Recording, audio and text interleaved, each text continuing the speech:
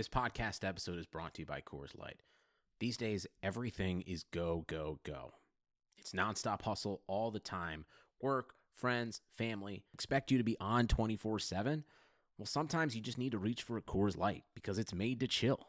Coors Light is cold lagered, cold filtered, and cold packaged. It's as crisp and refreshing as the Colorado Rockies. It is literally made to chill. Coors Light is the one I choose when I need to unwind. So when you want to hit reset, reach for the beer that's made to chill. Get Coors Light in the new look delivered straight to your door with Drizzly or Instacart. Celebrate responsibly. Coors Brewing Company, Golden, Colorado. Support for this podcast comes from U.S. Bank. When it's time for a new credit card, the best ones do way more than just buy stuff.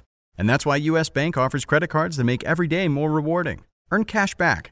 Score points when you shop, dine out, travel, or binge watch. Or get a low intro APR. U.S. Bank credit cards were designed to fit your lifestyle. So make every day more rewarding and check out usbank.com/credit card. U.S. Bank credit cards are issued by U.S. Bank National Association ND. Some restrictions may apply. Member FDIC.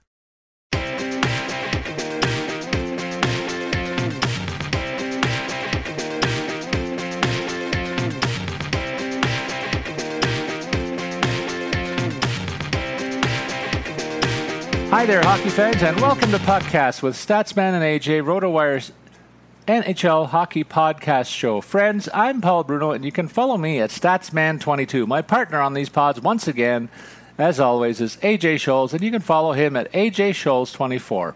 On today's podcast, we're going to take a look at the early returns in the free agent frenzy and the resulting cap issues with teams as they continue to shape their rosters. AJ, this period is a time where teams tend to overpay for some players and leave a number of others in limbo, while fantasy players have to try and understand all these changes to all the teams. What catches your eye in general during this period every year? I think you have to be thinking about ice time and opportunities, looking at players moving to new teams. Now, obviously, there's going to be impacts on the guys that stay.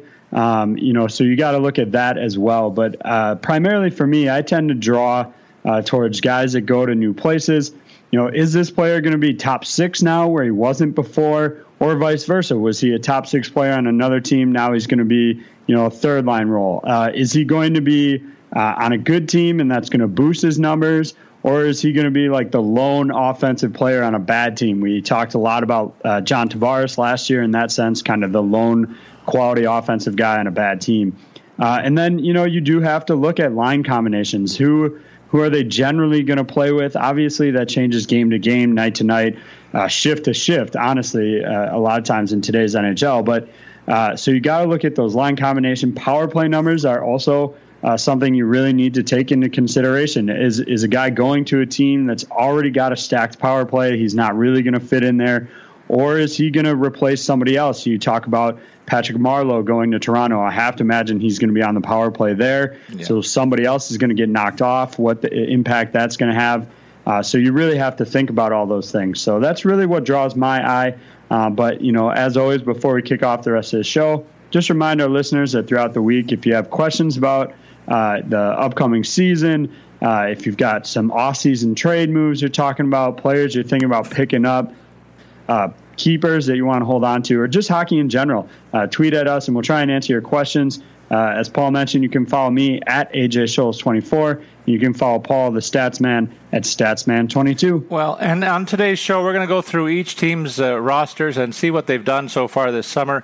But we'll also remind fans and listeners that later on this summer, before the season starts, we'll do a detailed division-by-division preview, and we'll go in depth here in terms of where they stand at that point. But right now, we'll give a preliminary glance, and all the points that you raised are key in terms of our eventual analysis before the season starts. That was a great way to tee it up, AJ. Let's kick it off with the Anaheim Ducks. The move that caught my eye so far, 2 of them actually, before the free agent frenzy, they were the talk of the NHL almost with the number of defensemen that they had on their roster that might be of interest to other teams. But they managed to lock up all their top guys, and in addition to that, they bolstered their backup goaltending substantially by signing Ryan Miller, who finally agreed to take on a backup role and go over to the state of California from Vancouver. You knew that this guy was going to stay on the west side of the map of North America, given that was his preference. And I think this is a great fit, and look forward to seeing what it might mean to this team going down the road. So big move there for Anaheim. They are up against the cap in a big way, though. It looks like they have signed up all their defensemen and all their roster players. There's 23 players signed. That's the maximum, AJ. They actually have a bit of space, $4 million. So you might think of them down the stretch to make a move to fit somebody into their roster. But they certainly are capped out in terms of the number of NHL contracts that they can take on right now. Yeah, I'm not as big on the move for Ryan Miller. I guess in a backup role he'll be fine. But I think really they need some I would prefer somebody a little more solid. They're paying him almost as much as they're paying John Gibson, which honestly, that probably speaks more to the fact that they need to give John Gibson a new contract. Yeah. He's only making 2.3 this year, whereas Ryan Miller's making $2 million. So I don't love the signing. I like, they also brought in Red O'Bara on a 1-year deal. He'll probably end up in the minors at the start of the season. So not a huge hit there. But neither one of those guys has been really great in the past couple of years, at least. Ryan Miller in his time with Buffalo was outstanding. So if he can kind of settle into a backup role, maybe that's the right move there. But with all the options out there, I didn't love those signings. So that's kind of how I feel about them. But moving to our team south in the desert, our first of two teams now in the desert, looking at the Arizona Coyotes. They brought in a number of players, nothing real flashy. Adam Clendening coming in, Nick Cousins from Philadelphia, a couple minor league guys, Michael Latta, and the one I kind of like the most there, Emerson Etem. He signed a 1-year deal. He'll add a little bit of toughness to that squad. I think the biggest things to talk about with this team, though, are the guys that left. They're not going to bring back Shane Doan. That's a huge organizational shift. He's been with them since they were the Jets. Yeah. Radim Vibrata's gone as well. So they're looking a little bit of a different team. I don't like them losing Vibrata. They've got $21 million in cap space. You can't tell me they couldn't have fit him in somehow, somewhere. They do still need to fill out about 4 spots. They're at 19 right now. So those are kind of the moves that caught my eye. Any thoughts from you on them, Paul? Well, the big name up front has got to be Derek Stepan. They plucked him from the Rangers in a big offseason deal, and so he's going to be probably handed the number one center role. A guy, good, solid two-way player, but nowhere near the front line around the NHL of top-end centers. It's just he's the best they've got, and they locked him up for 4 years at $6.5 million, which speaks kind of more to how much money they have left to spend in the salary cap issue. So they added him up front. They added Nicholas Hjalmarsson on defense. He's got 2 years at $4.1 million on his contract remaining. And in goal, they brought in Antti Ranta in the same trade with the Rangers. I think finally this guy's going to get a chance to be a de facto starter in the NHL. He's only got $1 million price tag on him, so fabulous contract there. He's a UFA at the end of the season, so you got to think if he has a big year, he's going to hold somebody up for ransom. So the moves here are such that there's a lot of cap space.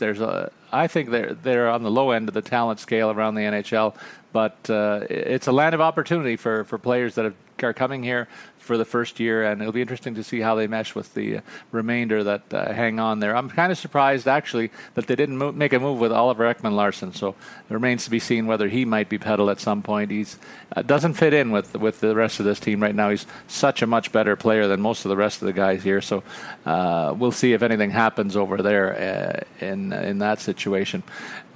In terms of the next, well, what do you think about the Arizona situation? I rambled on there a little bit. I like kind of what they've tried to do to get younger, but I don't think they're doing it the right way. Yeah. I just, that's so much cap space to let a guy like Vibrata go. I mean, I guess if you're just trying to be terrible and stock up some draft picks, but they don't even get the benefit of that. I mean, there's just so much that this team just seems to do wrong. It honestly just seems like a place for, bad contracts to be stashed. It's like a dumping ground for the league. Absolutely. Up next, the Boston Bruins. This is a team that I have a particular eye on, since they're in a division that I pay most close attention to. In terms of the players that they signed, it's a bunch of fringe guys: Kenny Agostino, Jordan Schwartz, Paul Postma. Tim Schaller signed a one-year deal. In net, Malcolm Subban and Zane McIntyre are going to battle for backup time. They both signed two-way contracts with the Bees. And in terms of free agents, they still have David Pastrnak unsigned. He's a restricted free agent. You know they're going to get him done. Ryan Spooner as well. So they are looking inwards. They didn't really go out too far, I don't think. They lost Dominic Moore to the Leafs, which I think is an interesting fourth-line move for Toronto. We'll get to that later. Drew Stafford remains unsigned, but he'll probably land somewhere. He manages to find work every year. He's just one of those fringe guys that can score that people take chances on. What's your read on the Boston situation, AJ? Yeah, I don't love the move on Malcolm Subban, bringing him back for 2 years. I mean, they've got Anton Khudobin as a confirmed kind of backup that they'll have to Tuukka Rask. And Subban has just been a disaster every time he's gotten called up. Zane McIntyre didn't fare particularly well this season, but I think he's got a little more long-term potential. Those guys will battle it out for ice time with AHL Providence. But I think ultimately I would have just had them take, McIntyre and let Subban walk at this point. But a 2-year, two-way, they're probably not paying him that much anyway. So what's the harm in that? I do really like the Kenny Agostino signing. He lit it up last year in the minors with the Chicago Wolves. He put up 24 goals, 59 assists, and 65 games. So he had a great year. His postseason for them as well, had 10 points in 10 games. So he's really a seemingly solid talent. Now, he got 7 games with the Blues last year, got 3 points in those outings. So this is a player that I think could be up playing in Boston sooner rather than later. Yeah, and one final point here is they've only spent $62 million under the cap. They've got room for 4 more players. You wonder if there's a big splash down the road with a guy like Matt Duchene in the mix here. That's something I'm looking out for Boston, because they're going to be one of the teams that wants to spend to the cap. Yeah, absolutely. I would expect them to make a few more moves, but we'll see. Now, speaking of a team that has not hesitated to make moves, we'll head over to Buffalo on Western New York there. They have signed a ton of players, a lot of changes in their system. Bennett Pouliot comes over from Edmonton, Chad Johnson to serve, maybe as the backup, maybe as a starter. It's kind of a really gray area what's going on there in net for them. Matt Tennyson on defense, Seth Griffin, Jakob Josefsson's coming in. He'll add some veteran experience on that team. And a couple minor league guys as well. Johan Larsson signs. So there's really a lot going on for this team right now. They've got some UFAs still out there too. Zimis Gergerson is still, he's a restricted free agent. Nathan Boileau, who they traded for, is a restricted free agent. And then potential starting goaltender Robin Lerner is also a restricted free agent. So, Paul, any read from you on what the goaltending situation is going to look like there? Well, like you said, you'd like to see Chad Johnson get a shot. He is in his second go-round with the Sabres, so there's going to be a level of comfort there. But they put a lot of hope into Robin Lerner. They're going to sign this guy. He's only 25 years of age. Got the good size that most NHL teams are looking for in net. But it's his temperament, AJ. We saw him have a couple of mental flare-ups last year that really caused me a little bit of concern here. So Chad Johnson may be more than your average backup, and it's indicated by the contract that he signed there, $2.5 million. He's going to get a solid shot here, I think, and behind a team that's tending upwards in terms of the talent they've amassed around him, could be a good opportunity for whichever goalie emerges. Yeah, and they do still have, they've got 3 more guys to get. I meant, you add those 3 RFAs, they'll be up to a full 23, but $14 million in cap space. So they'll probably spend a good chunk of that on those 3 guys, but we'll see how it shakes up from there. Yeah, and then we go up to Canada and we take a look at the Calgary Flames situation, AJ. This is a team that also is trending up. They're really loaded on defense. Boy, they added Travis Hamonic in a deal, and I don't think you'll be hard pressed to tell me that there's a better group of defensemen, 1 through 6. Matt Bartkowski looks like the number 6 guy, but they got Michael Stone, a young up-and-coming defenseman. He's 27 years old. He's been around the league for a while, I guess, but I think a lot of him, and I think a lot of Hamonic, and they've also already got Giordano, Hamilton, and Brody, so that's a pretty good 1 through 6, and also in the nets they've added Mike Smith, who is a workman-like goalie. He'll take a big load and be a big upgrade, I think, in the nets over there. Eddie Lack comes over as a backup, so their tandem in net is brand new, and I think one of the better tandems in the Western Conference. So I'm looking for a big improvement at the back end for the Flames. And up front, some of their young guys, their leaders on this team, Gaudreau and Monahan, they're maturing now, and they're being paid like it too. They've hit the pay window, both of them north of $6 million on a cap hit, and they're expecting to lead this team to greater things down the road. So I like what's going on there. Matthew Tkachuk is a guy also still on his entry-level deal, had a great rookie season, AJ, and so things are looking up in Calgary. Well, they have some unfinished business as well. They got to get Sam Bennett under contract. He's another up-and-comer. He's 21 years old, restricted free agent, but he's coming off a pretty solid year. So that's kind of their one thing they need to get done. Now, Paul, you and I have gone back and forth on Mike Smith in the past. I'm not as big of a fan. I don't, some people will blame it on the team that he had around him, and that was obviously the case when he got taken to represent Arizona in the All-Star game last year. And so a lot of people obviously think much higher of him than I do. I wouldn't be surprised to see Eddie Lack starting in goal at some point later down the road. I just don't think Mike Smith is a top-end netminder. And this is a team that does, as you mentioned, Paul, they've got some good pieces coming together. And I think it's a team that could compete for a deep run in the playoffs. But I think it's going to come down to net minding, and I'm not sold on Mike Smith personally. So for me, I expect Eddie Lack to maybe take over the starting role at some point. Well, you got a loony out of me in Vegas. I gave you that. That was more of a nod to your first child. I'll let you know, other than the bets that we made, because I think they were pretty even down the line. But we might be talking about our first loony bet of the new year here. Mike Smith, 35 years old. He's faced a lot of rubber in his career, but he's been behind a pretty terrible team, and that's why I'm looking for an upgrade here over a guy that can handle a workload. Combined with Eddie Lack, I know it's a great insurance policy there, but I think they're really looking better in goal than they were over the last couple of years. So I'll stand by that comment, and we'll see where we land, AJ. Well, I have to say they had their fix last year with Brian Elliott was supposed to be the fix last year. Chad Johnson was supposed to be the fix as well. So 2 new goalies. It didn't work out last year. I don't think it's going to work out this year either. But as you mentioned, we'll settle that down the road. Speaking of Eddie Lack, he came over from Carolina. That's the next team we'll take a look at here. Big signing here is Justin Williams to the 2-year contract. A couple other minor guys here, Josh Joris, Brendan Kitchen. They do lose Michael Layton. I don't think that's going to be a huge loss to them. Their backup goaltending situation is pretty solid there with Cam Ward as their backup under Scott Darling. I think the interesting thing is the Justin Williams contract. For me, I think it's a little too high. $4.5 million over each of the next 2 years at 35 years old. But we'll see how that shakes out. Now, this is a team. I mentioned all of the signings there, but they did a lot in trades here right around the draft.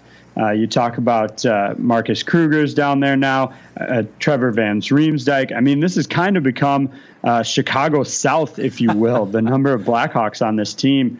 So I do think there's some improvement there as far as contract and cap situation. They've got plenty of room left, $17 million under the cap. With only 2 contracts to fill out. So this is a team that could spend if they feel like they need to bolster it a little bit more. Paul, what do you think about what they've done down there? Well, I'm looking forward to seeing Scott Darling get a shot at a number 1 role. This guy was a backup in Chicago for a long while and really showed well when he had an opportunity to play a string of games in behind that solid team. They didn't really miss a beat from Corey Crawford. So that's a nod to him in the nets. And they also have Cam Ward, still a lifer in Carolina. He's 33 years old. I think he's been there so long. I was surprised by finding out he's still in his early 30s. So there's some life left in him, I think, here. And they've got what is regarded as one of the fastest young teams in the NHL. There's a lot of players that have said, boy, you might not know a lot of these guys as household names, but they've got a quick group. And on defense, I love the mix. Noah Hannafin was a high pick a couple of years ago. He's coming along as a defenseman and is ready to take on big minutes over there. Justin Falk, one of the better power play defensemen every year in fantasy, is a guy that you always have to look out for. They also spent a lot of money on a guy like Jacob Slavin, committing to him long-term at north of $5 million. That's the one deal out of all the moves that they made was a little excessive, I thought, AJ. They bought out some of the years of his free agency to get a cap number that was higher than I think it should have been. When I look at some of the comparables around the league, that might be a contract that comes back to bug this team, since it is not a cap team. That's my only concern, really, from what they've done. Like you said, I like the moves, bringing in the pedigree from Chicago. That's a winning organization, so you like the fact that they look that way. And speaking of the Hawks, that's a team that we'll take a look at next. And it's interesting to me that they brought back Patrick Sharp. He had his best years with the Hawks. He came back for a song in terms of the contract situation to fit in under the cap. You know that this team was pooched that way when they have Patrick Kane and Jonathan Toews locked up to some of the biggest contracts in the NHL. They also complemented this group with Tommy Wingels, a serviceable lower six kind of guy up front. In goal, Jean-Francois Berube finally gets a chance to be a goalie other than sitting in the press box. I think he'll be backing up in the Chicago situation, or at least in a battle for that. So hopefully his lot improves. They also added Lance Bouma, a tough guy with his former mates in Calgary, and Eric Gustafsson is another guy who agreed to a one-year contract with Chicago. They tinkered around the edges. They haven't got enough money for a big splash. Some relief will be provided, though, with Marian Hossa's situation. He had an infection, AJ, that's been revealed, that's going to cause him to possibly sit out the year, and so he'll go on long-term IR. So when we look at the cap situation, you can subtract $5 million from the money owing to players in the Hawks circumstance. That gives them a little bit more latitude than you might expect at first glance. Your thoughts? Yeah, I think what they'll do is use that on defense. They've got the two big guys in Brent Seabrook and Duncan Keith. Connor Murphy's serviceable, but beyond that, I'm not as sold on Michael Kempe and Michael Roosevelt. So I think they need to bolster that still. I don't like the Berube signing. He'll spend the year in the minors, I think. I think Anton Forsberg will ultimately win out in that job. So I'm not sold on that. You mentioned Patrick Sharp coming back over. Clearly, they're trying to redo their teams, their cup-winning teams from the past. They brought back Brandon Saad via trade as well.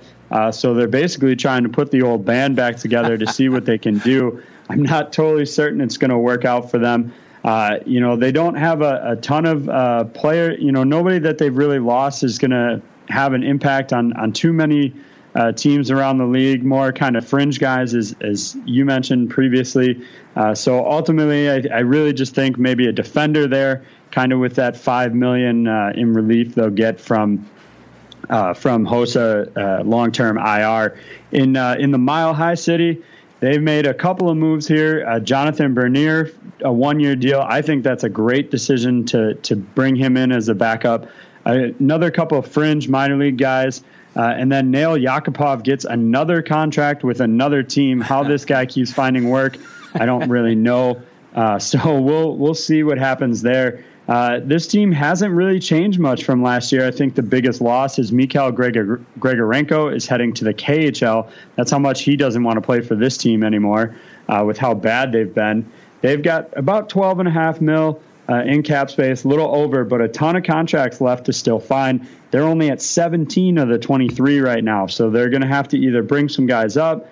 They do have restricted free agents, Matt Nito and Nikita Zadorov out there, but neither one of those guys is going to make a huge impact, in my opinion. The biggest question mark is on defense. You look at signed guys on their team, they've only got 3 defenders in Eric Johnson, Tyson Barrie, and Mark Barbaro. So you have to imagine they're going to spend that money there, but they don't really, $12.5 million is a lot, but it's not really going to sustain them, in my opinion, to bolster a huge blue line like that.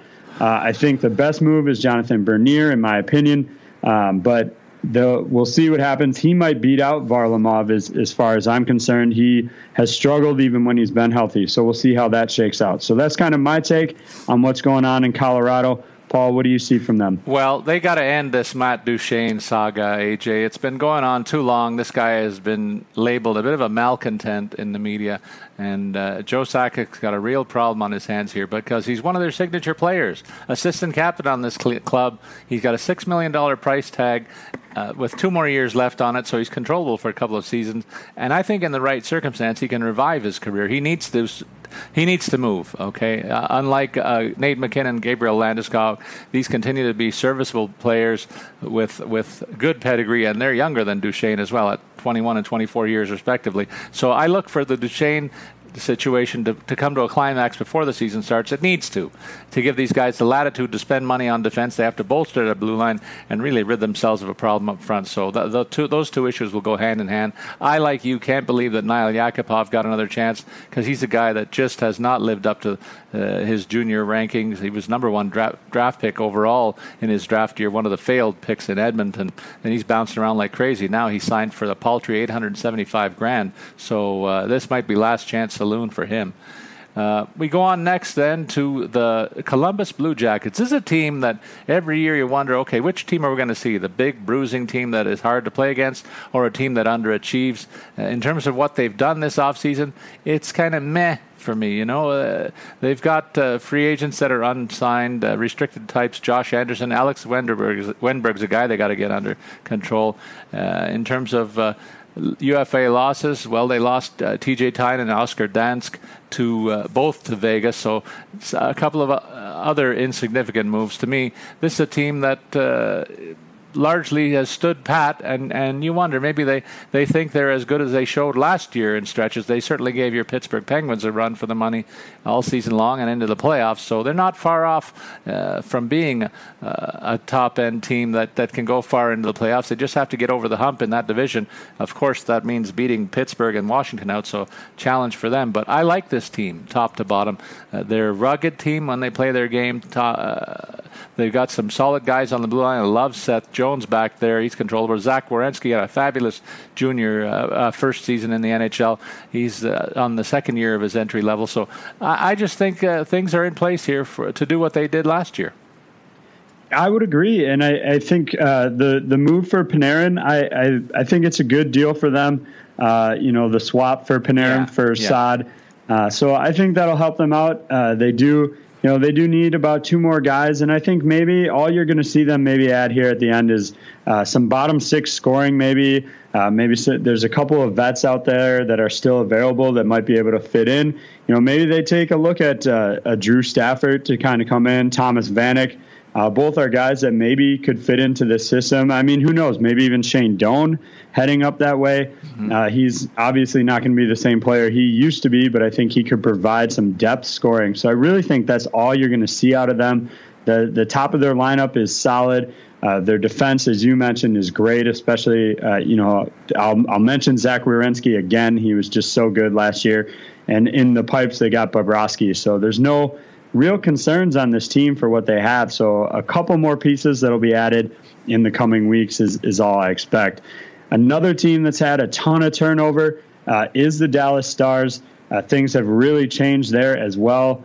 Martin Hansel signs with them. Patrick Niemeth re-ups with them. They bring in Alexander Radulov. Right. They got the kind of big ticket guy out there. Brian Flynn comes in on a 1-year. Radek Faska. They really just a ton of guys brought in on this team to really change it up. And so this team is going to look nothing like what you saw last year. They made the move to get Ben Bishop, so their goaltending situation is going to look different. They traded for Mark Mathot as well. I mean, this is really a very, very different team. They've got almost no space left, but they do have all their contracts in, so I don't expect them to do much. They've got about $800,000 left, but 23 spots taken. So I don't expect much more out of them. Paul, what do you think of the new look Dallas Stars? Well, I think that it makes them one of the more interesting teams to try and forecast in the upcoming season. I like the move in the Nets to bring Bishop in. You got to think they're going to hand him the reins. and make Lettinen battle for playing time. If Bishop can turn back the clock to what he did a couple of years ago in Tampa, that really solidifies things, because that was a glaring weak spot on this team that you nailed right out of camp last year, despite the fact they had two other veterans in the nets, Lettinen and Niemi. Niemi's gone now from the circumstance, and that's really largely where I'm going to be focused on. Their defense, certainly Mathot was a major upgrade in terms of the defensive side of the puck, but I look for the continued development of a guy like Klingberg to really carry the flag there on the blue line. And up front, of course, they've got a wealth of talent that they added Radulov to. He's got to be happy with this contract. Lott and Martin Hanzal locks down the second role at center and should see a spike in his scoring totals, surrounded by some better talent here, AJ. So one of the more compelling teams that we look forward. And a team that's probably headed in the other direction is up next. That's the Detroit Red Wings. They're heading into a new arena, Little Caesars. And you know that I'm friendly with their senior VP, Jimmy DeVillano. And Jimmy was quite candid with me, saying, you know what, we got some work to do here. And it began in the offseason with signing Trevor Daley out of the Penguins ranks. I know that's got to be a bit of an ouchie for you, because Daley was a very key part of what the Pens have done the last couple of years, in my opinion. They've also, to round out changes on their defense, re-upped Xavier Ouellet and defenseman Luke Witkowski added to a 2-year deal here. They've got a couple of restricted free agents that are a bit of an issue for them. They've got to get Athanasiou and Tatar signed for sure. Robbie Russo's probably the next wave of talent that's going to be in the mix in Detroit. They're going to get younger before they get better, I think, AJ. And so that's the read on this team. It's a pretty easy call to think they're not going to be a playoff participant, and that's going to irk some of our buddies at the home office. They've got 20 players signed. They're up near the cap, too, with some of the high-end money that they've got tied up. So really, they've got some heavy lifting to do before things turn around in Detroit. I think the biggest question mark for them is what's going to happen with Tatar. Right. There's talk he wants a 7-year deal, so that's really going to cost them a lot. They're not going to be able to just spend that $2 million they have left. Now, they do still have the Johan Franzen contract on them. That's about $4 million. So they'll put him back on long-term IR, as he has been for all of last season, and get some relief there. Yeah. I think the biggest thing is they have to get rid of Mrazek. He's taken up $4 million. Everything we're hearing out of them is that they exposed him because he was a pain in the butt, basically. Yeah. And hard to deal with, hard to work with. So if they can get rid of him, that's $4 million. Even if they have to keep some of that salary, I think everything will help. They need to get AA under contract too. I mean, that's kind of their priority heading into the rest of the offseason. But I do like the Trevor Daley signing. Big fan of his. 3 years for a 33-year-old, that's a pretty big deal, especially at about $3.1 million a year, 3.2. So it's a big contract, and he'll do well for them, I think. But it's interesting that they're willing to pay so much, and that's probably why he left and why the Penguins weren't in the talks to re-sign him. We move on to Edmonton, back up into Canada here.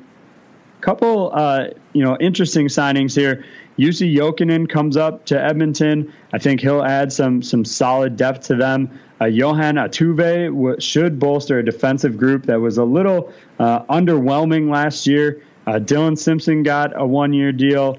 A handful of minor league guys, Ty Ratty, Callahan, Stanton. And so not a ton of huge, signings as far as that goes. Obviously, the big deal for Edmonton was to get Connor McDavid under contract. Now they'll get him for just $1 million this year, actually a little bit under. But then next year is when the big deal kicks in. They sign that as an extension. They do need to get Leon Draisaitl under contract as well. He's a restricted free agent now. So I think that's their biggest headache going forward.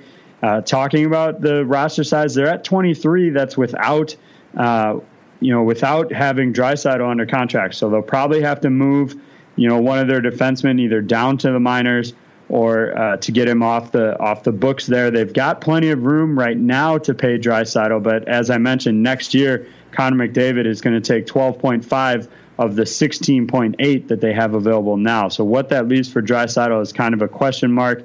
I would say their biggest loss, Jordan Osterley headed to Chicago. But other than that, this is a team that's going to be good. As I said, they just have to figure out Draisaitl. Your thoughts, Paul? Yeah, I know that they have a lot of room under the cap ceiling, but this is not a team that doesn't spend to the cap right now. Maybe they'll be compelled to do so, and signing Draisaitl will eat up a lot of what's left. So I'll be curious to see just what the price tag is for him. But you got to really hand it to the agents for Connor McDavid. They knew they had the club over a barrel. What can you say if they make an offer? It's pretty much got to be a blank contract that the Oilers must be willing to accept, because you can't irk a player who might be the signature player in the league for the next several years. That's not a shot across the bow, AJ, with your buddy Sidney there, but absolutely not. just the truth right now that McDavid's a young guy, 20 years old, and on the precipice of a huge career and leading the Oilers back to the promised land. He took them pretty fair distance last year, and this is a core group that's fairly young, with the exception of Milan Lucic. So I think better days are ahead for these guys. Interesting that they shed a couple of players in the offseason that were of interest to me. So it's a bit of a new look up front as well, with Ryan Strome coming into the mix here. I think he's going to provide a little more stability, better two-way play than Jordan Eberle, who departs the scene for greener pastures in New York Islanders situation. So an interesting move there for me. The Florida Panthers, you know what? I'll say this. The best move that they did, in my opinion, was off the ice, giving Dale Talon control of this team once again. They really floundered when he moved up into the executive suite, and putting him back in the GM's chair. You see what he's done in the offseason, signing a lot of players here, including Verbata, Evgeny Dadonov. He was a foreigner who comes across the pond to join the club. Michael Haley gets a 2-year deal.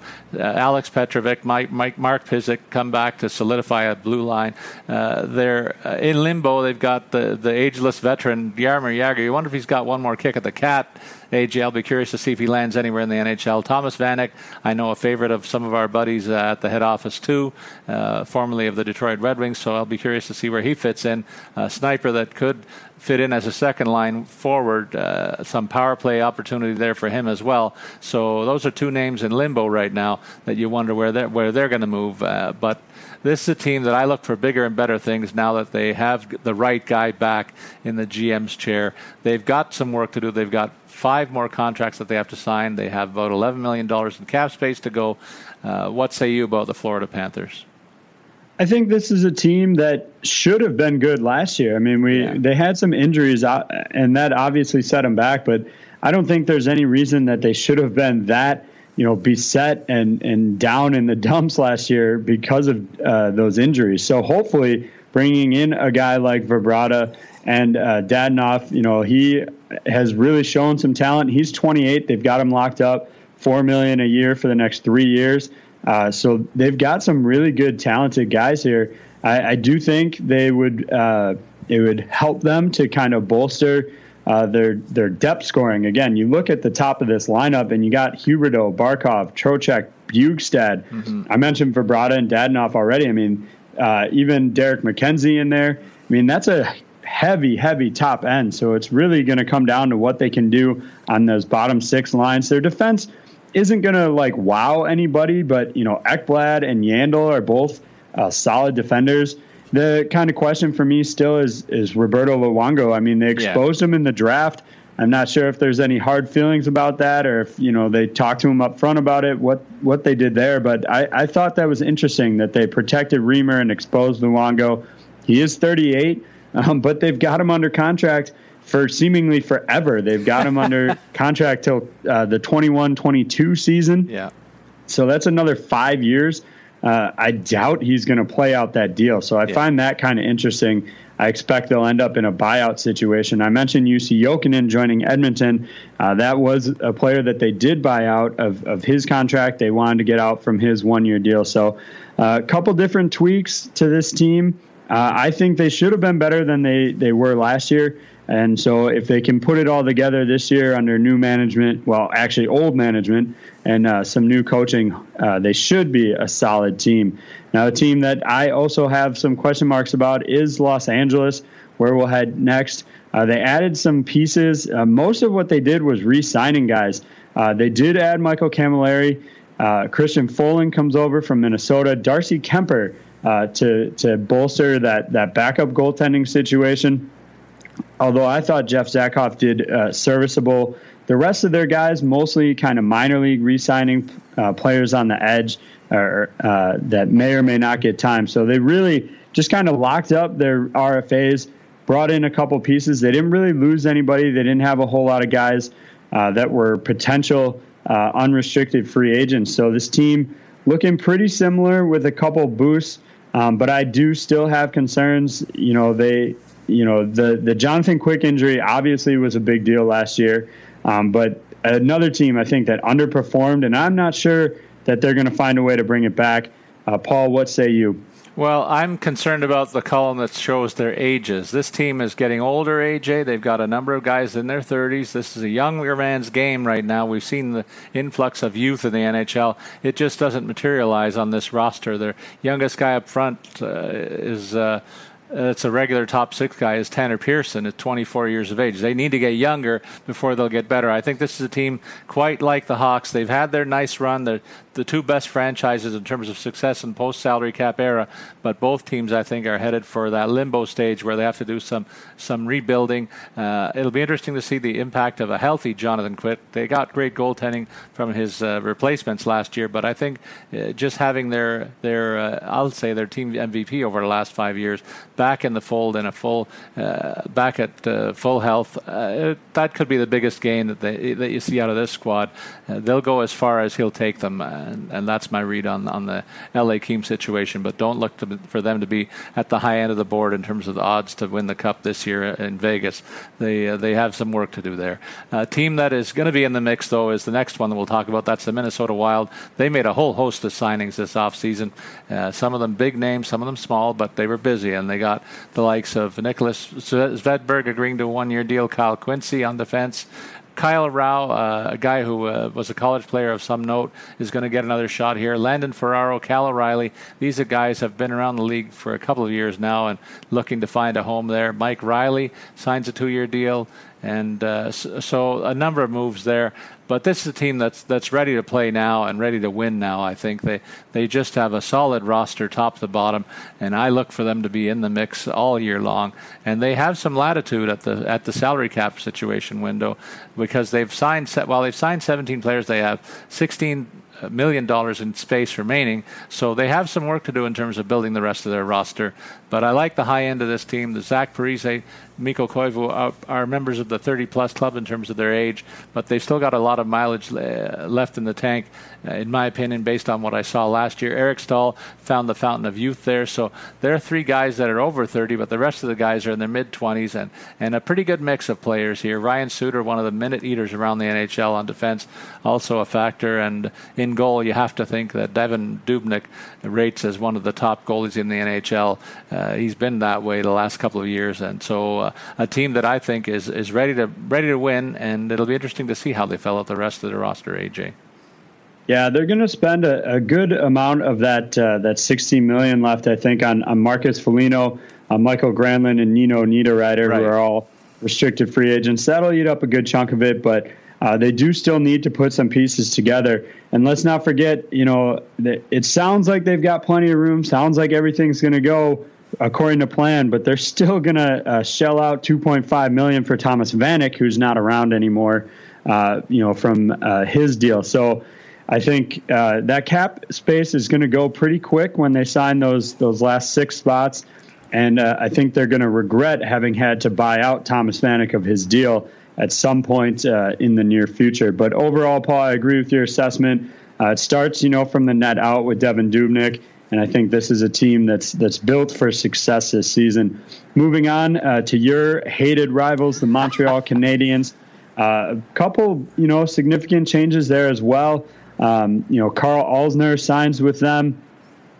Peter Holland, Byron Fries, those aren't guys that are going to, blow up the roster too much. They'll add some solid depth for their organization. Alex Hemsky comes over from Dallas. Joe Morrow up from Boston. Alex Galchenyuk gets a 3-year deal. And so I think the bigger thing here with them is the minuses, in my opinion. Sounds like Andrei Markov is not going to be back. They've kind of moved on from him. Alexander Radulov is already in Dallas. I think losing Nikita Nesterov to the KHL is a hit for them as well. And so I think there have been some pretty big changes to this team. They've got $9 million in cap space and only really one player to fill out. They need some, probably an additional forward. They've got 7 defensemen under contract right now. And so we'll see what they end up doing with that $9 million. That's enough to make a big splash. As I mentioned, there's some guys still out there, mostly veterans, but, Mike Fisher is still available. I've mentioned Drew Stafford in the past. Milan Michalik is available as well. You've seen his play in Detroit there. So there's some guys still available that they could use that $9 million on. And so it'll be interesting to shake out. Now, we do have to mention, as far as cap goes, you can't always just think to this year. Carey Price is going to get a $4 million bump when next season starts off, the 18-19 season. So, they probably want to hold back a little bit of space there to account for that bump in next season. So a team that I think should still be in contention, as they always seem to be. I'm not predicting a huge, deep run from them. I think there are some deficiencies on this team, especially in kind of the depth scoring area. But when you have Carey Price between the nets, you're never out of it. So we'll see what it shakes out. Paul, what do you think? Well, first of all, losing Radulov is a big blow for this team offensively. He was a game breaker for them last year, scored a lot of important goals. When you look at what they brought in, Alex Hemsky is light in terms of a replacement value. Out of $1 million, they're hoping that they catch lightning in a bottle. This guy's largely a one-way player. I don't think he fits into the way Montreal likes to play the game. They like people that are responsible at both ends of the ice. And, of course, we haven't mentioned yet their signature addition in the offseason. Jonathan Drouin comes over from Tampa. I'm surprised that a division rival would like Tampa would allow this guy to go in their division. I expect him to be the signature player on this club, but what he is still undetermined for me. I don't know how good this guy can be in the NHL. He's not yet proven to be a point-a-game player, and you need to have that at the high end of your roster. Right now, that's a gaping hole. Alex Galchenyuk was a reluctant re-signing, in my opinion, by the Canadiens. They were trying to peddle him for much of the offseason, it seemed, and now they've got him locked up for the next 3 years. But you did mention they have a lot of cap space left. You wonder if they're going to be a player in the sweepstakes for a guy like a Matt Duchene, or even next year with maybe a John Tavares. They've certainly got the space to put somebody in, and really they got to hit sooner rather than later, because it's determined by the age of their goalie right now. Carey Price is 29 years old, and he's arguably the best goalie in hockey, paid like it now at 10.5. So you got to think that Montreal's going to load up and try and take a shot at some point, and that to me smells like a big splash somewhere. I also didn't like their signing of Carl Alsner. I'll say $4.6 million, a lot of money to pay for a defensive defenseman, AJ, in my opinion. And the Canadiens, I don't know if they traded up by letting Markov go, but you got to think that the birth certificate had something to do with that as well. They get a guy who's 10 years younger, largely capable of doing the same thing, but they're paying this guy too much money, in my opinion. AJ, the next team that we're looking at is the Nashville Predators. This is a team that battled your club for the Stanley Cup. Yeah, they definitely have put some additional pieces together. Obviously, the big one that hurts the most is going to be Nick Bonino.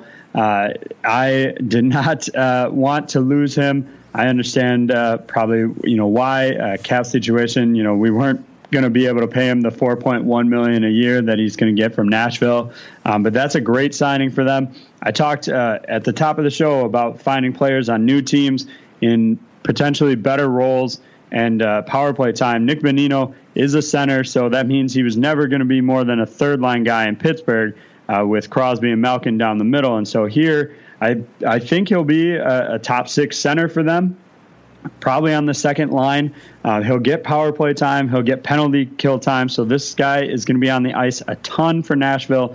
And so if you're looking for somebody on the upswing, I think Nick Bonino is definitely right there. They brought in Scotty Hartnell.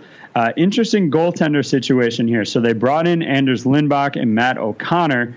They are going to let Marek Mazinek walk. He started the season as a backup last year, and that quickly faded. They've waived him, so he's going to be let go. But they also have UC Saros. So a lot of questions about who's going to shake up to be the backup obviously Pekka Rinne is their main go-to guy. Now, this is also a team that's got almost $3 million in buyout contracts, so that eats up a good amount of the cap. They do still have $20 million available, but 4 spots to go.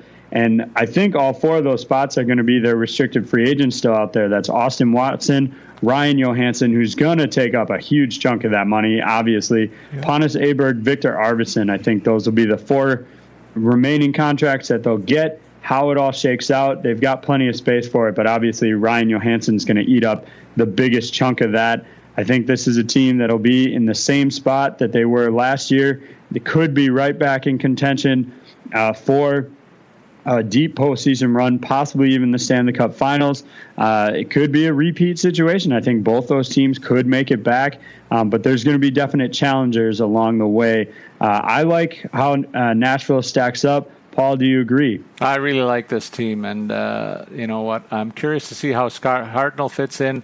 This guy is at the latter part of his career, but he could be really fired up about joining a team that was this close to winning the Cup last year. Might be one of those missing ingredients.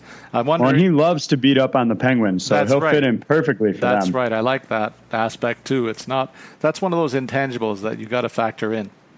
They've got 4 RFAs among the forwards, and Watson, Johansson, you mentioned, Aberg, and Arvidsson that they're going to lock up. To me, I wonder if they're going to give their captain from last year another shot. Does Mike Fisher get another contract out of them? That's kind of a nostalgic look at the roster for a second, but this team is rock solid. They've got a really deep defense. They added Alexei Emelin to this blue line mix. I'm surprised they went that route to add a defenseman of his quality to a deep mix already that includes the likes of Subban, Josi, and Ekholm at the top end. So really a top 4 or 5. Ryan Ellis as well.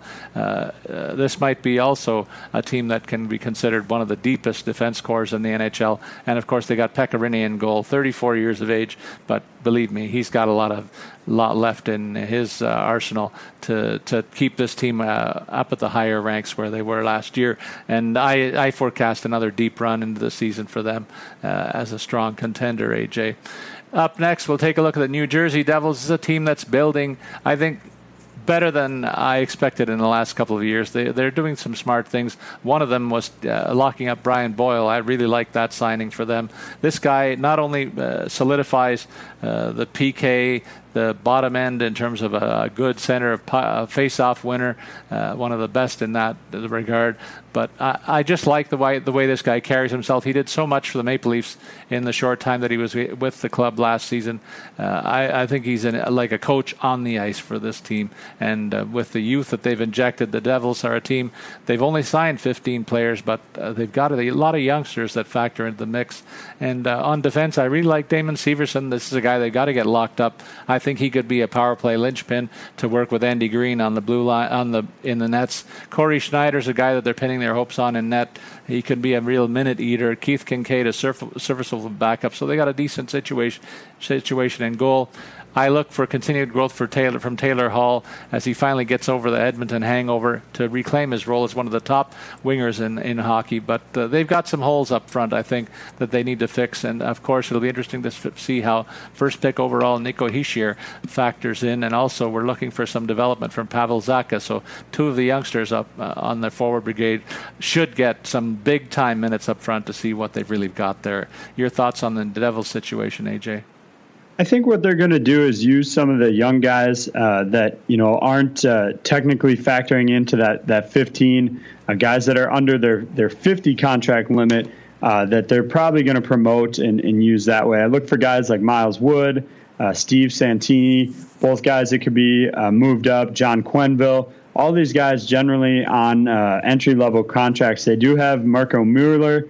He's a restricted free agent. Blake Coleman, I think, is another one. So I think they're going to stack their lineup up with some of these younger guys, kind of figure out who sticks, with Hischier, how that all plays out. And so I ultimately think this is going to be a very young team. I think they're prepared to not necessarily win now or be a quality team right out of the gates here. They've got some time left on Corey Schneider. He's only 31. They've got him locked up for the foreseeable future. So I think they're not concerned about winning now. So I expect them to test a lot of that young talent and kind of see where that all shakes out.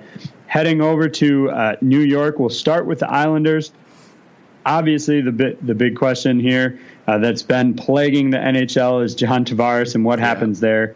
We'll get into that a little more specifically later. As far as signings, not too much action there. They've got Seth Helgenson, got a 1-year deal. Kristers Gudalewski and Christopher Gibson, both goaltenders that'll probably spend most of the year in the minors. I think as far as restricted free agents, they still need to get locked up. Primarily, you're looking at Calvin DeHaan there, and I think ultimately they'll want to keep him. They've got $9 million in space, only 3 contracts to really fill out. The biggest thing, as you led off earlier, is Eberle coming in via trade. That's probably the biggest change. Whether that's enough to keep John Tavares around, again, we'll dive into that a little bit later. But as far as free agency goes, it's been pretty quiet for them. I think they'll make a few additional moves, but I don't expect much out of them. I know they should be in a win-now situation with Tavares, but it just seems like this team doesn't really know what its identity is, and their free agent signings reflect that. Yeah, and then you look at the number of free agents that they have on their roster. I would think they would like to take Thomas Hickey back into the mix, $2.2 million this year coming up, and he's a UFA next year, so they got to look at re-signing him. But what about a guy like a DeHaan, like you said, an RFA that I'd like to see them lock up again? In the Nets, they got Jaro Halak, Thomas Greiss. That's a coin flip for me now. Greiss has kind of proven himself a little bit with extended shots at taking the goaltending range. So that's one of the other areas that they got to sort out as well, AJ. Up front, they have a couple other guys that are going to be issues for them in the near future, potential UFAs. So the changeover for them, even after this season, is going to be significant. I just think it's too much turmoil. If I was a guy like a John Tavares, I'd say, you know what, this team is not getting it right. And so really the big question mark there and the direction that they go in is how they deal with their captain. And as you said, we'll touch on that at the end of the show. The New York Rangers is a team that continues to tinker in a big way. They've added some household names. Kevin Shattenkirk, the big prize in free agency. You and I both were down on this guy in the postseason. Didn't really deliver the goods for Washington. Didn't look really great in the postseason, despite some pretty good math in the regular season. Had some big offensive numbers. They're looking for him to bolster a blue line that has Ryan McDonagh in there and trying to get more scoring from their defense. Andre Pavlik is a guy who was on the outs in Winnipeg for the last couple of seasons. He'll find some work as a backup behind Henrik Lundqvist, kind of an insurance policy over the King and the Nets. And then up front, they added David Desharnais as well. So that's the additions to this team. They still have the veteran Rick Nash and some other signature players over there. But I think this is a team that has got to get a new direction in the next year or two. AJ, they've signed 21 players. They've got $8 million in cap space.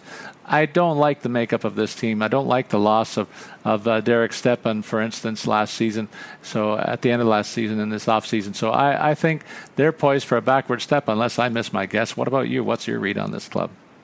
I actually think they're going to be all right. They're obviously moving to a bit younger. They didn't want to take the hit of getting rid of Stepan and Nash all at once.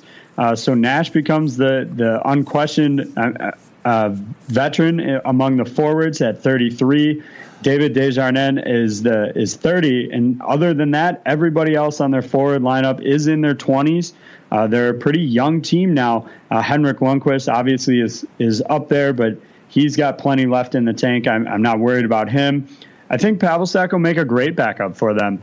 I think he was, kind of much maligned in Winnipeg, and especially the situation there. They kept trying to give Hellberg the job there, and he just hasn't taken the reins. And they had Hutchinson too. They really couldn't decide what they wanted to do there. I think he'll be much more comfortable backing up Henrik Lundqvist, knowing what his responsibilities are, knowing what his job is. Is he a true replacement for Antti Raanta? I'm not sure. We'll see how Raanta shakes out in the desert, but ultimately, I actually think the makeup of this team is pretty solid. I mean, even if you look at their blue line, Stahl and Holden are the veterans there at just 30 years old. That is the silver lining on Kevin Shattenkirk. He's still only 28, despite the fact it seems like he's been in the league for 20 years already. So I think they're going to be all right. They got Jesper Fast locked in on a 3-year deal. So the one thing hanging out there is Mika Zibanejad, and they'll use some of that $7 million. I'm guessing probably 3 to 4 of that'll go to Mika Zibanejad before free agency in the start of next season. Ottawa, on the flip side, they've made some interesting moves, I think. I'm not sure much how you weren't sure how you felt about the Rangers moves. I'm not really sure how I feel about Ottawa. Nate Thompson comes in. Chris Drager, as far as goaltending. Jean-Gabriel Pageau comes in on a 3-year deal. That's good for them to lock him in. He was heading for arbitration, but they'll head that off at the pass. They've still got Ryan Dringle out there as a restricted free agent. I'm just not sure how I feel about some of their moves. I do like getting Mike Condon locked in to a longer-term deal. I think he served them well as a backup last year. But they've got about $7.5 million left, and 3 spots to go. And as I said, I think Dringle will take up a little bit of that. So there's some questions as to how they're going to fill out the rest of this. I wonder if you might have some answers for him, Paul. Well, the thing that really hung over them most of the offseason to date is Dion Phaneuf's unwillingness to be exposed in the Las Vegas draft. That really handcuffed the Ottawa team, and I think also they were handcuffed in a neat feel-good story with Craig Anderson's situation too in goal, preventing them from keeping 2 younger guys in the net. Certainly, I love the Condon addition, but Anderson's now 36 years of age, faced a lot of rubber in his life, and you just wonder, he had a magical season last year. Can he repeat that in the last year of a $4.2 million cap hit? Certainly the defense core is all revolving around Erik Karlsson. Phaneuf dialed back the clock and played some of his best hockey for them. But beyond that, I'm a little concerned about the depth of their blue line. This is a team that will go only as far as the goalie and top-end defenseman will take them. I think they've got some question marks up front, a fairly ordinary and uninspired offensive group, in my opinion. Kyle Tours, certainly a capable scorer, but not a guy that you would classify as an elite center. Bobby Ryan, best of the lot at winger. Mike Hoffman is another serviceable guy. Beyond that, though, it's a bunch of names that really don't scare me. And, they had a pretty nice playoff run, but I don't see that repeating by a long shot. A team that is looking for better days too is the Philadelphia Flyers. They certainly had the second pick in the draft, and they picked up Patrick, and I think he's going to get a shot to play right away. AJ, this is one of the young forwards who's going to get a shot out of this year's draft pool. Not unlike, I think it's going to be different than last year. We won't have the number of rookie high upperclassmen that make the grade, but he'll be one that gets a shot. They took Brian Elliott in the fold, and I don't think that's a great addition in terms of their goalie mix. They just seem to never get it right in the nets in Philadelphia. For my money, AJ, I've been talking about this deficiency for 20 years in fantasy shows. It seems going back to the late Pelle Lindbergh, they really have never filled in adequately back there. And so, as long as they don't get that right, I think they're going to be in a limbo kind of stage, and that really kind of seals their fate for me. What do you say about the Philadelphia Flyers from your perspective? I think their goaltending went from bad to worse, bringing in Brian Elliott. He's not the answer. Now you've got Michael Neuwirth back. Both these guys, they're making about the same amount. Elliott's 2.75. Michael Neuwirth is 2.5. So now we've got Neuwirth splitting time again, which they've shown last year. Neither him nor Steve Mason benefited from the split time thing. It's the same thing we saw in Dallas with Niemi and Lehtinen. Is these split goaltending situations for guys just don't seem to work out. You need to just give it to one guy and let him do his thing. And I don't think Brian Elliott is the answer. I've been pushing for Anthony Stolarz for a long time. They locked him into another deal. But as far as my fandom goes, if they want to keep Anthony Stolarz on the bench down in the minors, that's fine by me. But I think he's the best goaltender they have in their system. Otherwise, most of their moves haven't really been free agency. It's been the trade moves. They brought in Jori Lehtera, Valtteri Filppula as well. Both decent guys, but I think their cap hits are a little bit high for their production. Filppula is a $5 million. Lehtera is 4.7. So I don't really love how they're spending that money. It does seem like they're trying to build for now, despite the fact that they had the pick in Nolan Patrick, and I think they should be trying to put some younger pieces around him because I don't think he's ultimately going to be a franchise-saving type caliber player that you see in like a Connor McDavid. I think he'll be good. He'll probably be good for most of his career. I just don't think he's going to be, a guy that can really solo take a team. And so I think they need to put some better pieces around him, especially in goal. So that's kind of my breakdown of that team. But we'll head to the other side of Pennsylvania and go to the Pittsburgh Penguins. I got to be honest, Paul, I don't like a good number of the deals that that they put out there. I'm not sold on Antti Niemi as a backup goaltender. I don't like that. I do, obviously freeing up some cap space by, sending Fleury to Vegas. I think that'll work for them.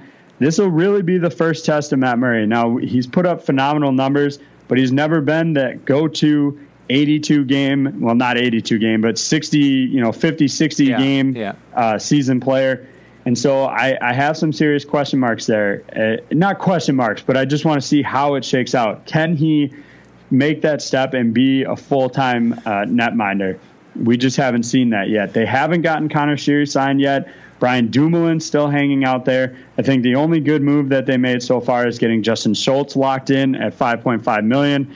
But with $10 million left in space, I really think they should have taken a harder run at keeping Nick Bonino especially. Maybe even Chris Kunitz. He's always been kind of a depth guy for us the last couple of years.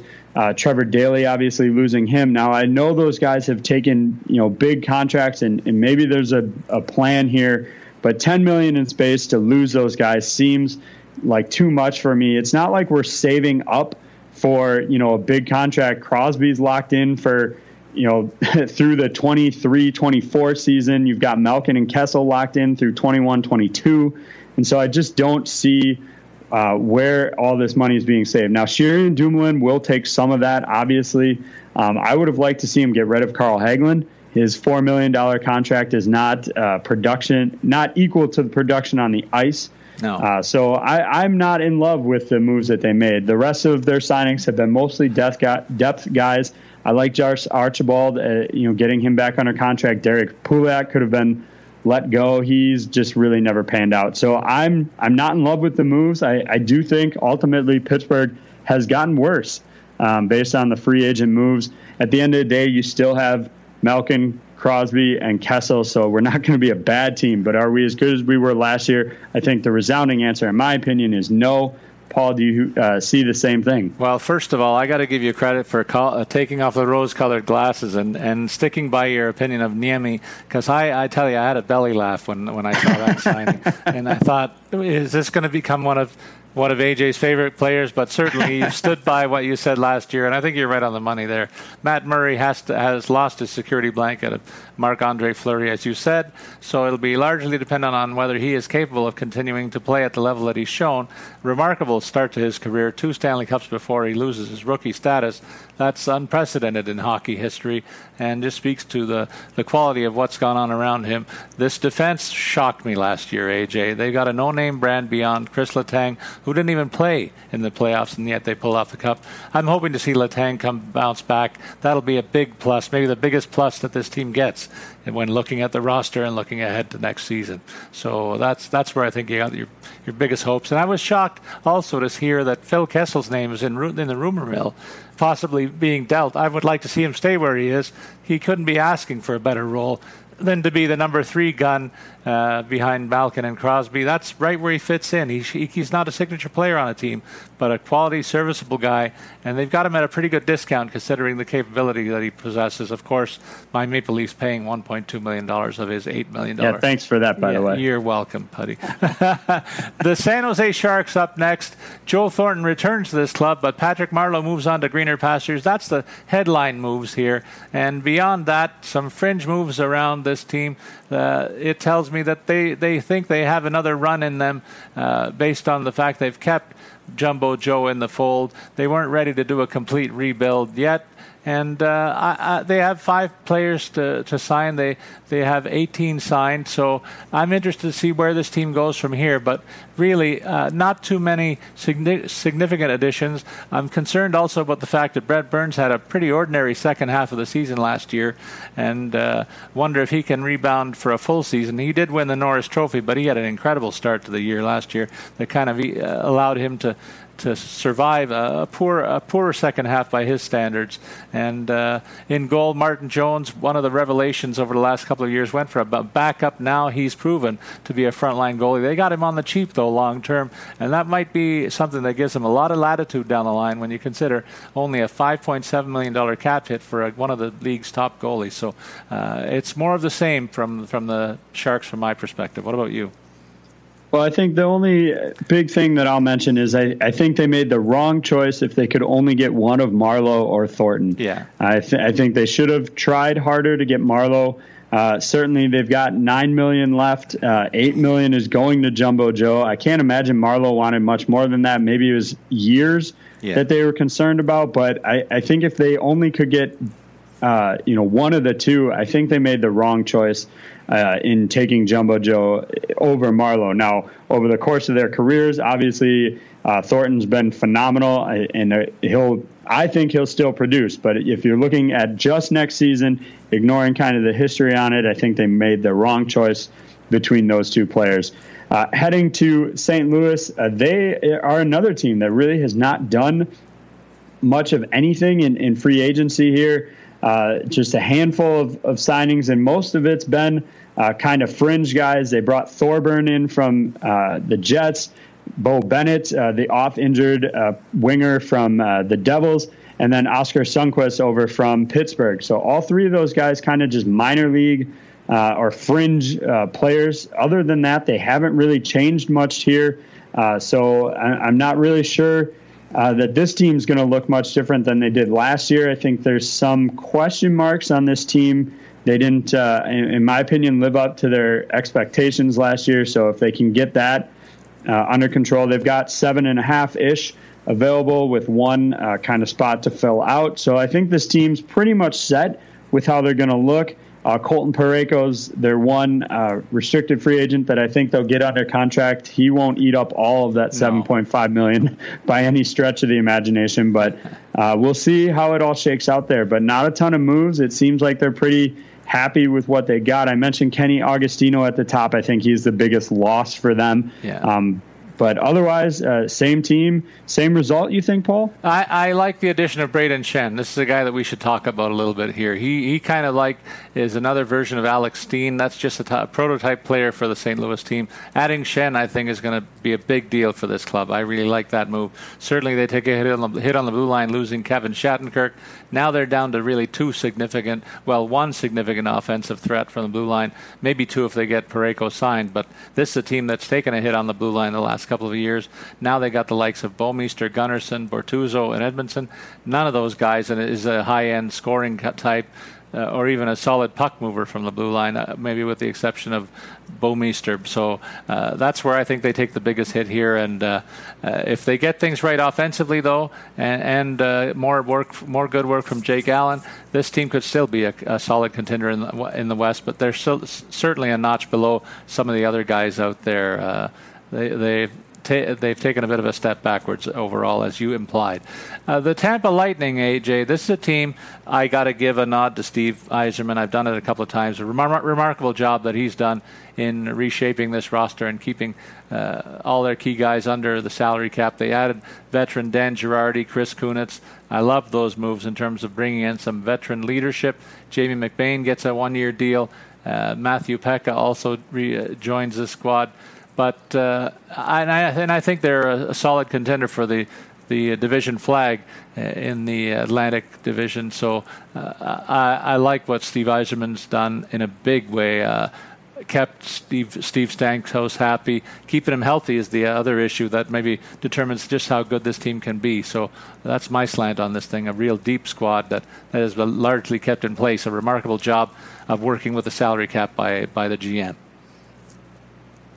Yeah, the biggest two moves for them are Andre Palat and Tyler Johnson. Yeah. Not breaking the bank to get either one. They got Johnson on a 7-year deal, Pilato on a 5-year deal. So great moves to get them under contract for relatively manageable amount. Then we'll head over to the Maple Leafs, who have some cap questions that I think will be resolved by long-term IR. Yeah, definitely. But they bring in a couple backup/minor league goaltending options in Curtis McElhinney and Garrett Sparks, both 2-year deal. They bring in Ron Hainsey from Pittsburgh. You mentioned Dominic Moore earlier in the show. Obviously, the big one here is Patrick Marleau comes in, and they got him at 6.25. Now, it was a 3-year deal for a 37-year-old, but he hasn't shown any signs of slowing down. So I think he should be a solid addition. And then obviously Zach Hyman as well. So this team really taking advantage, I think, of the fact that, Matthews, Nylander, Marner, are all under their ECLs. And so paying all 3 of those guys less than $3 million. And they've, taken advantage of that. As you said, they're still paying Phil Kessel some money, and they've also got some buyout contracts with Tim Gleason and Jared Cowan. So that's eating up a little bit of their cap, which is why they're showing up as $4 million under. But Nathan Horton and Joffrey Lupul are both going to be on long-term IR, and that'll create almost $10.5 million in space there. So just a quick rundown of the team, but overall, Paul, how do you think they're going to look? Well, I look forward to being in my season seat holder location and enjoying the development of this team, the growth. They've only got one RFA of any consequence that's unsigned, and that's Connor Brown. But you mentioned after the impact of long-term IR, they're going to have lots of cash to bring him in. And I'm thinking their moves are not done for the offseason. I'm curious to know what the fate is of one James Van Riemsdyk. It's been long rumored that this guy is going to be moved at some point. The addition of Marleau seemed to seal that fate, but if they can manage to keep him in the fold, you wonder what they might get for him at the trade deadline, because he is a pending UFA. Bozak's in the same boat, and Komarov in the same boat. I'm pretty sure of the 3, Komarov has the greater likelihood of being re-signed. Bozak probably second, because he's a cost-efficient centerman in the mix behind Kadri, and Matthews gives them a real deep top 3, and then Dominic Moore, a nice fit on the 4th line. We talked about him before. His second go-around with the Leafs, they got him for $1 million. And if this is his swan song, he couldn't have picked a much better place to land, I got to think. But I'm excited about the future of this team. They locked up defenseman Nikita Zaitsev on a long-term deal that was also cost-effective from a salary cap point of view when you realize he logged a ton of minutes here for this team, played a lot of power play, comes in at $4.5 million. He's only scratched the surface of what he's capable of in the NHL, I think. They're looking to see if Jake Gardiner of last year is the real deal, or is it the guy that was stumbling around for them the previous couple. So there are some question marks for me on this team, but I like the direction they're going in a big way. Freddie Anderson proved that he could be a minute eater in the nets. McElhinney worked well with him, and I think that was a large reason why he was brought back into the fold. A guy who did play in the playoff clinching game over your Pittsburgh Penguins, I might add, AJ. There's a shot across the bow. The first one of the off season. So, things are on the up and up for the Maple Leafs. Pretty excited about their future. The Vancouver Canucks, this is a team that's stuck in limbo. They're at the low end of the standings. They signed pedestrian defenseman Michael Del Zotto, pedestrian forward Sam Gagner, Anders Nilsson, another guy who fits that mold. Alex Burmistrov could be an interesting pickup for them, a guy who's failed elsewhere. Patrick Weirkoch, a guy who had a lot of time in Ottawa and is touted as an offensively talented player, probably gets the best chance of the lot to improve his lot, I'll say, going forward. But this is a team that has a hell of a lot of work to do, and they're in serious rebuild mode from my perspective. Do you agree with that assessment, AJ? Yeah, they're prepping for a rebuild because really it doesn't start until the 2018-19 season when the Sedins and their $14 million comes off. Once that's taken care of, you'll see a lot of changes here. I mean, if you look at their lineup now, they've got 5 guys that after this upcoming season will end up as restricted free agents. They've got another 5 that'll be unrestricted free agents, and so I think they're kind of just biding their time, waiting to get rid of those guys basically and rebuild from there. So I'll kind of just leave it at that. I do want to just point out one kind of interesting thing. They're still paying a little bit of Roberto Luongo's salary, not much to break the bank. but they're going to be paying $800,000 of that salary through the 21-22 season. So just kind of an interesting factoid there. We'll head to our newest team, the Vegas Golden Knights. Now, obviously, everything on this team is new, and so I'll kind of just touch on where they're at overall. They've actually got 26 players, counting against their roster size. They've got $5 million in space. You got a couple guys that will end up on long-term IR, and David Clarkson and Mikhail Grabowski. I expect both of those guys will be on long-term IR. Look, this team, building for the future, in my opinion. They've got some pieces here that I think they're going to be better than a lot of people think. I expect Vegas to finish ahead of Vancouver, no doubt, possibly ahead of Arizona and Colorado as well. So I don't think they're going to be a bottom barrel team. The kind of one unfinished business that I think they do have is getting Nate Schmidt signed. He's a restricted free agent. They brought him in. But having Marc-Andre Fleury in the Nets, I think, will make them a solid team heading forward. They won't be as bad as everybody expects, but really they've kind of just put together a team that'll be decent on the ice, and then they can worry about, compiling those draft picks, building for the future, and looking, at their AHL affiliate, really. Yeah, I think that this team's offense is going to be centered around the likes of James Neal and Riley Smith. They managed to pluck two guys that are capable of 30-plus goal scorers. David Perron, another guy who should be good for over 20, and you wonder if Cody Eakin can dial back to when he had a great run in Dallas for about a half season as a top-end offensive contributor as well. So they have some pieces there that will be responsible for putting the puck in the net. And another one that I'm curious to see is how Vadim Shipachyov fits into this mix, a guy that they got from the KHL, 30 years of age, looking for an opportunity to get top 6 minutes in the NHL. He's found it in Vegas. So offensively, they've got a shot to score some goals. And defensively, they got some guys who will be interesting to look at. Jason Garrison, one of the best shots from the point in the blue lines brigade. Braden McNabb, another guy who has a howitzer of a shot. So two big guns back there. Colin Miller, a speedy defenseman, and another guy with a hard shot. So they got some riflemen on the points in the defensive brigade. If they keep all three of these guys and along with some of the other guys back there.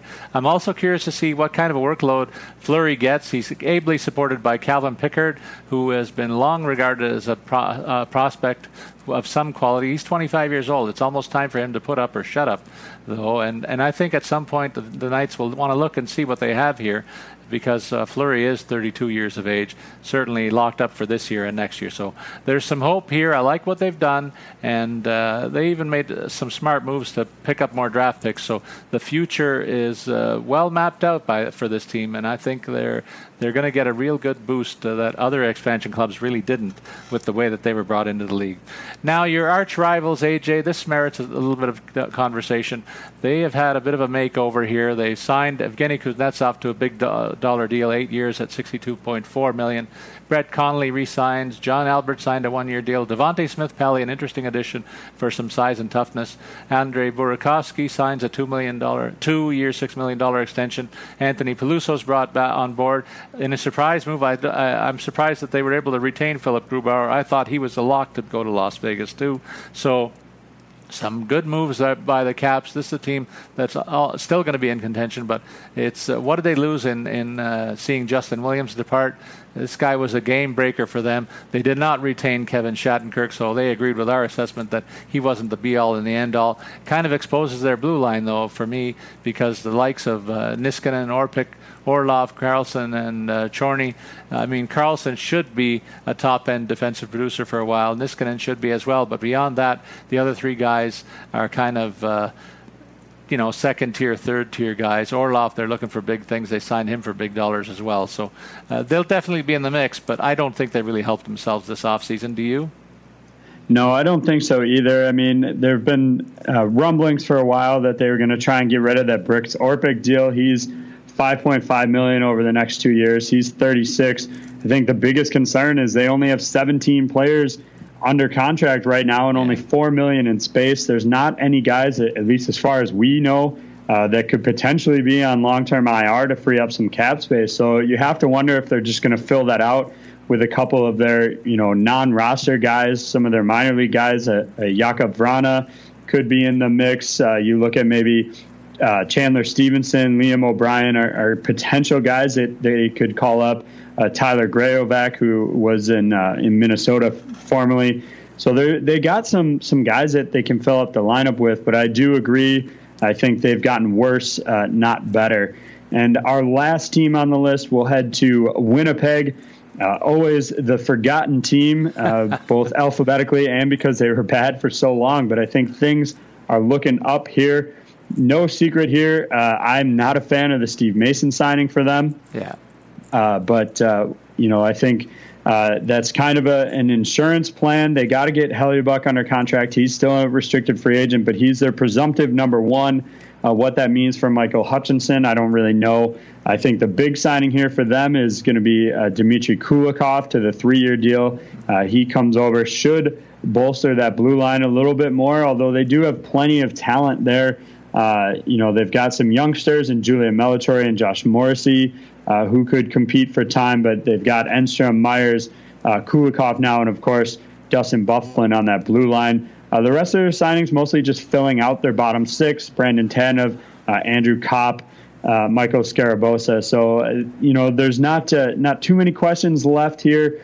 They're actually over on roster size. I think that'll get fixed when Michael Hutchinson goes down. They've still got $9 million in space, and they might just hold on to that. They've got a bunch of guys that'll need to be re-signed next season. And so to spend it all on somebody now, that kind of sets them up poorly for next season. So I don't expect too many more moves from there.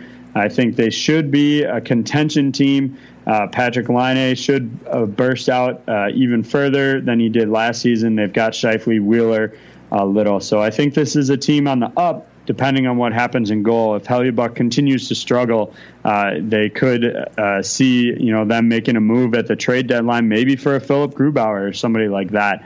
That's kind of what I see from Winnipeg. I think you probably are along the same boats, Paul. Yeah, I was really scratching my head with the Mason signing. I thought that they'd pin their hopes on Hutchison and Hellebuyck and get, if they needed a third guy, they could have saved that $4 million and really helped themselves elsewhere. But you look at the size that they've amassed on that blue line: Byfuglien, Myers, and Kulikov, three of the biggest defensemen all on one roster. Trouba has also been rumored to be a trade chip that they might look at down the road, but because he's 1 year away from RFA status. So there's some moves, I think, that need to be made still in the offing. Next year, they face a whole raft of RFAs, and so it'll be interesting to see how they navigate those waters. But certainly at the top end of their lineup, again at the forward ranks, they have some big guys in Scheifele and Wheeler and Laine. So really, size is what it's all about in Winnipeg. They kind of buck the trend and not concerned about looking at guys that are under 6 feet tall and maybe less than 200 pounds.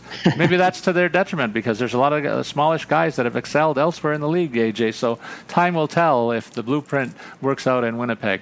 Before we close out the show, we want to give a nod to our friends at FanDuel, though. We want to remind everybody that we're enjoying the baseball season like crazy. Fantasy baseball is there for everyday fans. There's new contests that start every day. There's no busted seasons at all. Just pick a contest, choose your team, and compete against other teams. We certainly went through a pretty nice run with our our in-house league leading up to the big prize before the All-Star break, but there's more games to play in the second half. And we'll remind you that the new this year, there's an upgraded experience with late swap contests. You can edit your players right up to the start time in the individual games. There's no more worrying about late lineup scratches or a sudden storm, and non-late swap contests are still available too. Updated scoring means that there's quality starts added to your pitcher score, which means more control over their performance. You really got to get the pitcher right, AJ, to succeed. We enjoyed the Friends mode, particularly with the creation of a league for our group, and we invite everybody to do the same over the second half of the year.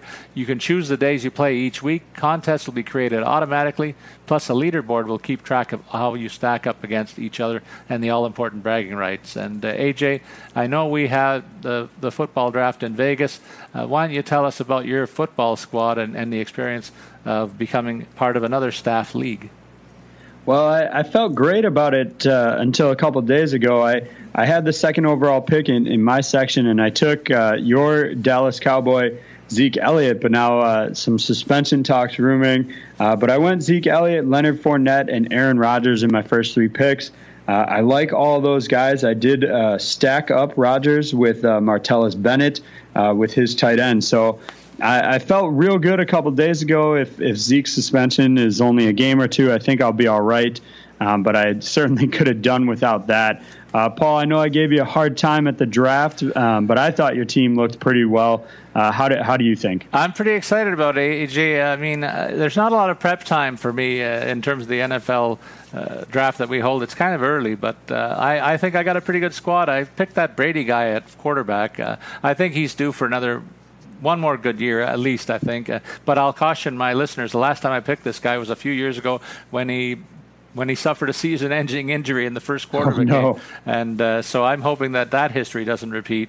But on the running back situation, I'm pretty happy with my lot. I picked up Melvin Gordon, who's an underrated guy in my opinion, who is a guy that gets a lot of touches close to the goal line, and that means big points in addition to the fact that he factors into the passing game. I think that's a real good key factor in terms of your drafts. You got to pick a guy who not only runs the ball well, but also catches it out of the backfield effectively. So that's a key part of my offense there. I also picked up Des Bryant offensively and John Brown and Brashad Perryman, looking at guys who factor in at the top end of their depth charts. On the receiver core, I picked Jordan Reed, who was a focal point with the Washington offense at tight end. Dan Bailey at kicker, you got to call him one of the more reliable guys in the history of the game, so that's why I grabbed him. And on defense, I locked up the top defense on the board. That's Denver Broncos. I don't see how you could have criticized this roster at all, AJ. I really didn't think it was too bad. Just wanted to give you a hard time. Nice. Well, we remind our listeners that we've had a lot of fun playing the FanDuel games, and we remind you that fantasy have all the fun that fantasy and baseball has to offer. At FanDuel, you can be sports rich. Sign up today. Go to FanDuel.com/RW. There's a special offer for new users that continues to be in place. Deposit today, and you'll get a free 6-month RotoWire subscription plus 5 free entries. That's up to $50 in value to try a variety of sports on FanDuel. That's FanDuel.com/RW. And we remind you to listen to our podcast on Monday to Friday, where we break down the baseball schedule on a daily basis. I do the work on Wednesdays with John McKechnie, and we've been a partnership for a couple of years, so we really got that down pat, we think, and we give great value plays every Wednesday, and our listenership continues to grow because we have a lot of fun on that show, and I think it translates very well, just like on this episode, AJ, and others that we do on the podcast.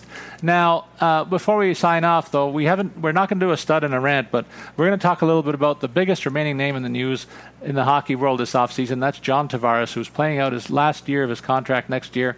What do you think happens here, AJ? I honestly think he's not going to re-sign, and I think they will try to find a way to trade him at the deadline. I think that's going to be a tough sell, though, because nobody is going to want to give up what the Islanders think he is worth. I don't think he wants to be back with them based solely on the lack of talent around him. I don't think Jordan Eberle suddenly fixes the situation for him where he's like, oh, this is a team that's going to win now. So I think he wants to win, and I just don't think it's going to happen with the Isles anytime soon. So I don't expect him to re-up, and so I think the fear of losing him for nothing will force them to trade him at the deadline. You know what? I think they have to do everything they can to sign this guy. If they don't, it's going to cost their front office all their jobs. I think you're looking at a clean sweep and a complete rebuild and makeover if they don't get this right. And if they do trade him, they better get a mother load of assets in return. But this is going to be a key to a lot of paychecks maybe ceasing in the front office, and the fan base is really on pins and needles to see how this turns out, AJ. So we'll watch it closely the rest of this offseason to see if anything develops, but I, like you, think that this could play out over the next season as well, and that doesn't bode well for this team. They're just a team that continues to spin their wheels for me, and a team that I don't worry about in the Eastern Conference when I think about the fortune of my club, the Maple Leafs, vis-a-vis this mixed-up group that runs the Islanders. So a sad state of affairs on what once was one of the league's linchpin franchises. All right, well, that wraps it up for this week's podcast. We covered the 30 and 30. We took a long while to do so, but it's important to go through the depth and the changes and the signings, and we needed to do it as long as this episode is taken. I think we gave out some good information. We'll remind you to remember our comments and questions. You can send them to us. Follow me, Paul Bruno, at Statsman22, and you can follow AJ at AJ Scholz24. We ask you to look out for Podcast Hockey Pod every week so you get all the latest news and our tips to stay ahead of the competition in your fantasy contests. So long, everybody.